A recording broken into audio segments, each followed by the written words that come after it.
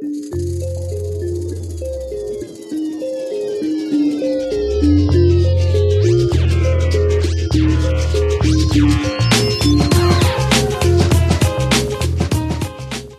listeners, Charlie Braids Price reporting for Das Duty. Today my interviewee is Sunshine Jackson, a senior producer and film editor whose CV reads as a wish list for empowering programme making. From Jamie's School Dinners, Hunted and Eden for Channel 4 to BAFTA award-winning Exodus for the BBC. My very first job in the media was for an animation company run by two guys, and I genuinely can't remember the name of it or the name of them, thank God, I think. And I probably worked there for a year and a half, and I was 18 and I was really kind of nervous, and I was trying to work out what I wanted to do, and I dropped out of college and all that kind of stuff. So it was a very vulnerable position, really. And they were going off to the MIPCOM in Cannes, the big TV sales event, and they were going to take me with them. And the day before we were leaving, it was pointed out that one of the directors had only booked one hotel room, so I'd have to stay with him. Oh my God. And you just go, oh, that's that job fucked then, you know. And you just sort of walk away. And it didn't even feel surprising. Yeah. It felt sort of, just a little bit disappointing, because now I need to go and find another job, because this is just going to be too awkward, because I'm going to say no. And so I didn't go to Cannes. And obviously I've been really excited about going to Cannes. I know. Such a shame that they ruin it. They. I'll probably cut that bit out. When I say they, I mean horrible people, not all men. I think Jamie's School Dinners is amazing. It was the first time I'd seen a TV show that was kind of doing something that had a bigger effect than just that programme.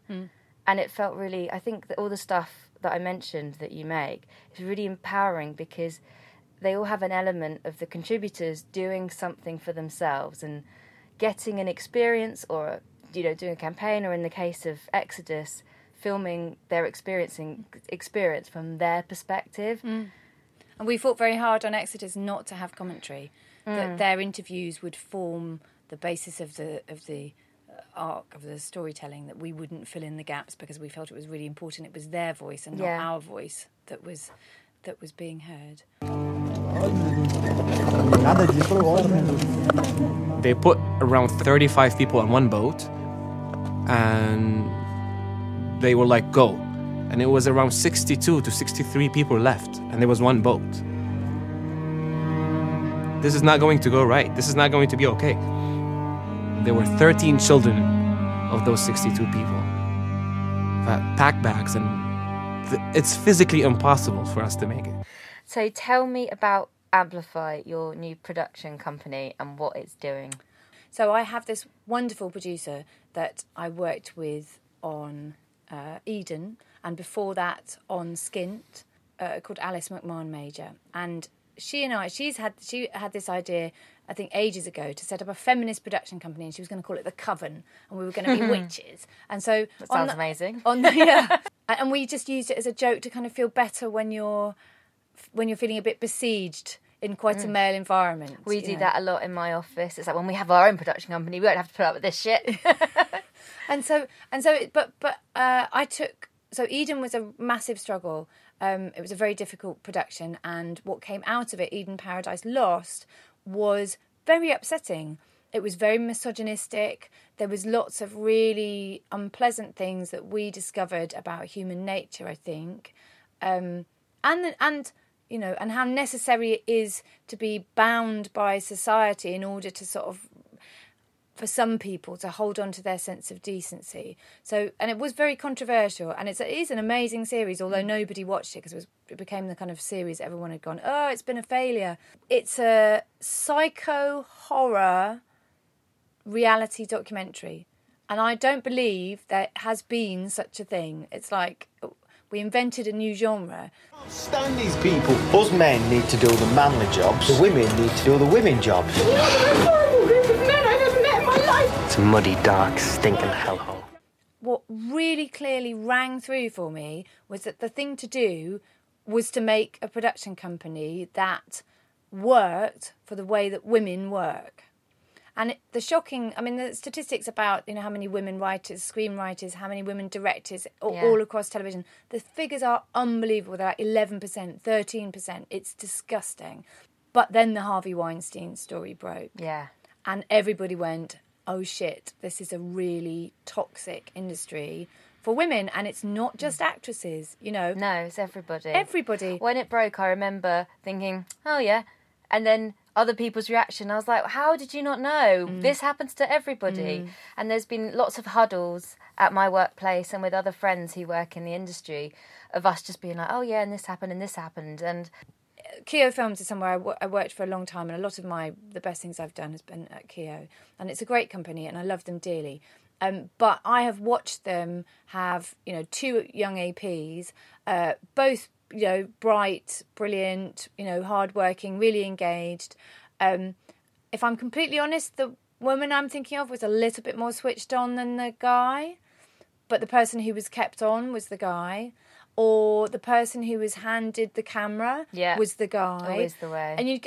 And so it's a confidence issue. Women, you know, young women go, oh, I don't know how to use a camera, where they might just go, oh, I'll just dig in, I'll figure it out. Or I'll go and watch a load of YouTube videos, I'm sure I'll master it. Yeah. They maybe lack the confidence to bullshit in that way and go, I'll do it. That's definitely me. I absolutely lack the confidence to bullshit. I'll always say, oh, I'm not very good though, I'll shoot it, but, you know, you might want to get someone else to do it. And then you walk out the room and think, I've just, like, cost myself a really good opportunity there. And then... Do you know how many times I've had rushes? As an editor, right, I've seen unbelievable amounts of rushes. Do you know how many times I've seen a guy who's like, yeah, he can shoot, and he's gone off and shot, and it's come back in, and it is diabolical. It's really? Uneditable, and just unbelievably bad. Wow. And do you know what? They don't even get rid of them then. They kind of go, oh, he's not that experienced, give him another go. So, and you just think, if women only knew they could do that, it's not rocket science, is it? Yeah. I mean, it sounds simple. Yeah. We want to have a woman in a key authorship role in every production that we do.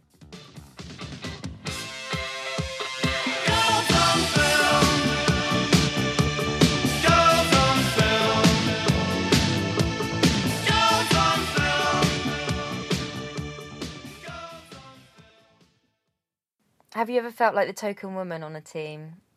I've often been the only woman on a team. Yeah, me too. I've often, you turn up and then you're like, oh, I was hoping that Jamie or that Joe might be a woman when they're not. Yeah. And it is true that the emotional work falls to you. You're the person who remembers it's somebody's birthday or, you know, gets a card, makes sure everybody's got food. Yeah, that happens a lot. Yeah. And I'm of a generation where I felt privileged to have a seat at the table.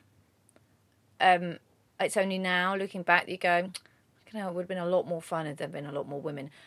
And having built my own teams as a senior producer now, building a team with a lot of women in it was fantastic, and I loved every day of being in that team, even when it was really hard. And I've been to rap parties. Like a rap party that ended in a strip club. God. And I was like, this is the thank you for the work we've been done, is to take a team that has women on it as well as men. And some of the women, I mean, I don't know if I'm being really protective, but some of the women were like younger. I felt hugely protective over them because all the horrible men in the strip club leering at them ended up getting very drunk, crying and shouting at everybody because I couldn't bear it, because I was just like, a year's worth of work and this is where we have to go, this is how we celebrate. And I don't know, often when you're working in those really male environments, you do end up in situations that you would just never be in. You know, I would be very surprised if anybody invited you to a strip club from a TV company now. Yeah. I think there has been a change, and people are shitting themselves, rightly. MPs in particular. I think it's funny when people are like, oh, it's a witch hunt. And it's like, no, because witches aren't real. Sexual predators are. So it's not. No. It's not like we're looking for unicorns. We're just naming the people who have touched us, who have acted inappropriately towards us. Have you ever worked on anything that you weren't happy with the output of? As the editor, I have quite a lot of power in the way that people are represented, and done my best to represent and structure those in such a way to give an authentic picture of how somebody comes across. So, I mean, having said that, there were a few sort of formats in the early days. There was one called Can You Live Without? One was Can You Live Without Sex? And I think I like to think we found a little bit of truth and 3D humanity in amongst that. But, I mean, the ideas were pretty unreconstructed in some ways. I worked on Celebs Go Dating for E4, my Christmas job last year, and there's a section in it where they do kind of talking head interviews with the celebrities that is cut against them on their date, and the edit would give you a list of the things they'd like the celebrities to say, and I always hid when it was turn to decide who was going to go and do the interviews, because you'd read a line and they'd read it back to you. So it's can you say, cool, she was fit, she was wearing a really low cut top, or oh, she's gagging for it. And I was just like, I can't do this. I just think it's such time to start looking at sexual politics in a different way. We're so, in television land, we're so far behind. We're so old fashioned. I mean, I feel really hopeful. I try and kind of, on my Instagram, I try and dip into what's going on with women quite a lot younger than me, because I do find it massively encouraging. Feminism was a dirty word for like 15 years. We were ladettes if we were anything. I mean, we took strength from it, but that was only those of us who went the ladette route, and truthfully, yeah, it's just a false friend. Actually, we want to be women. Thanks very much. Yeah, the fighting against lad culture and being told you're a ladette is probably the worst thing. Yeah, exactly. I did the very first ever episode of Super Nanny, and I love Super Nanny. Well, Jo Frost is my hero. I think she's brilliant. This family have been avoiding going to public places because of Gabe's outbursts. There is no two ways about it. Mum has chosen to pacify Gabe on every level.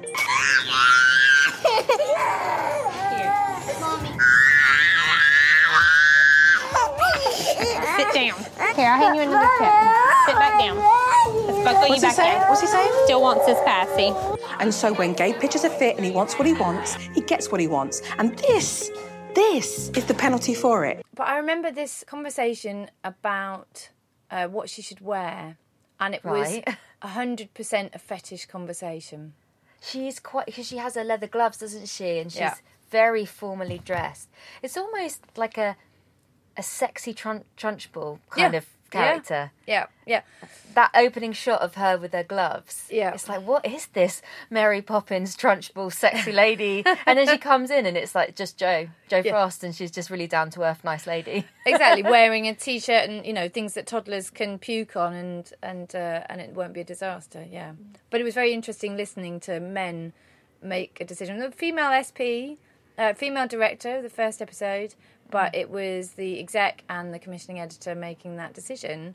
And I'd been around the block by then even, and I was pretty shocked by their conversation. There's a lack of imagination where you have quite a male, white, middle-class commissioning editor class. Yeah. Of course, I mean, there are more women at the BBC, but a lot of men elsewhere. And it's very hard for them to imagine what other people would like to watch, or what women would like to watch, perhaps. Certainly, it's interesting to see that Amazon is commissioning quite a lot more female-focused content, because they have data about what people watch.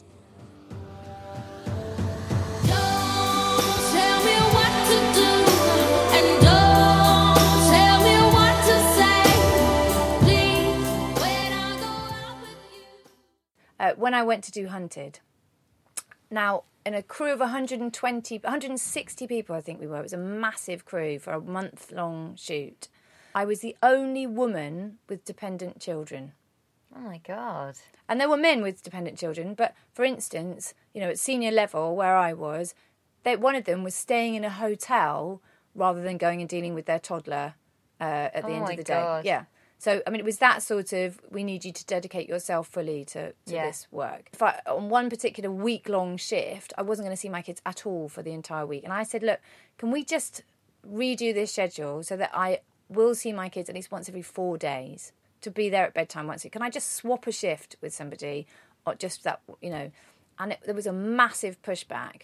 And the production manager was like, oh, yeah, we've all got people, friends and family we'd like to see. It's like, no, it's not that I would like to see them. I'm a total workaholic. I would love to bury myself in my work. But they need to see me. Dependent children. They are the dependent, key phrase yes, there. Dependent children. God. And, you know... and I then got phone calls from the execs going, oh, we thought you were really on board. I'm like, yeah, I totally am. I was just fucking pushing back on the fact that people were saying you can't be a mother and, you know, and need to go and see your kids. And I turned that around, that production, for me, by shaving my hair off. Right. Sounds really extreme, but I just had this sort of...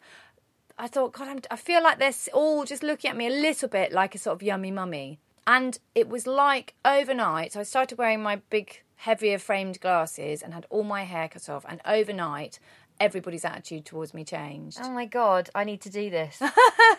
But it was really strange. You just think, that should not matter, right? I am the same creative person, whether I had long mummy hair, you know, and didn't wear my glasses much, or whether I'm doing this kind of big strident bitch number visually. That shouldn't make a difference, but it made a huge difference. God, I always get people always come to me with receipts and ask me where we're having lunch, and it's really frustrating, especially when you're trying to direct something. Like the first time I ever got to direct anything, it was just an interview, like a bit of a talking head interview, and everyone started complaining at me about their breakfast, and I was just like, I'm directing today. Can you talk to the runners about it? And I think I look quite young. I get a really red face when I'm stressed out. People think you're really young, and it's really hard to win people round. Yeah. Really hard, especially if you've got a crew of all men, and they're like, right, we're going to do it like this, and you're like, no, hang on a minute. I really struggle with that. And we were having a meeting the other day, and they were saying, what do you want to make? I'm in development at the moment, so we're thinking of new ideas. And I was like, I just want to make something really feminist and in your face, because women are really angry. I suggested this about 5 years ago to Nick Mursky, and he was in. We were at Keogh, and I was like, why is nobody? I mean, why is no one making any feminism on telly? Yeah, like even if it's 11 o'clock at night, sort of, you know, magazine style show, you know.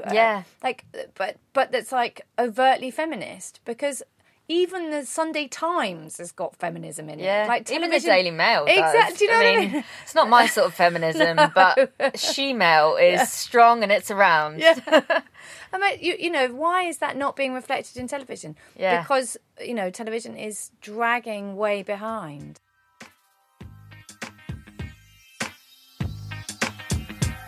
So, what am I not supposed to have an opinion? Should I keep quiet just because I'm a woman? Call me a bitch, cause I speak what's on my mind. Guess it's easier for you to swallow if I sat and smile. Do you want to do any plugging of Amplify? Is there anything... Well, what are you looking for? We are looking for basically new and established women filmmakers, writers for scripted content, directors for all sorts of television and long form, right across the board. You know, reach out to us, because it's going to be an amazing place to work, I think. And one of the ways that we're going to kind of get started is have some sort of development groups. And so we're going to ask people who really want to be sort of a part of it if they'll pledge a few hours once every 2 months or something and come and help us do development, because that's one of the hardest things to do. You know, people have, you know, big companies have, you know, development departments 40 big and still struggle to get commissions. So that's what we're going to need to, you know, and also having female development teams makes me think we might come up with some interesting new things that we can pitch to channels. Lots of things going on, but we are amplifypictures.co.uk. Brilliant. We'll put links on the DAS Twitter and Facebook and try and get everybody involved.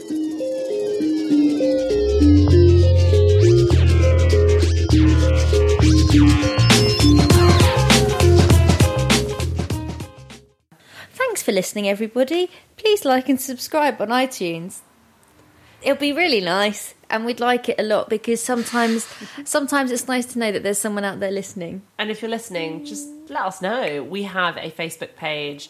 Just have to type in Das Podcast, and we're on Instagram and Twitter.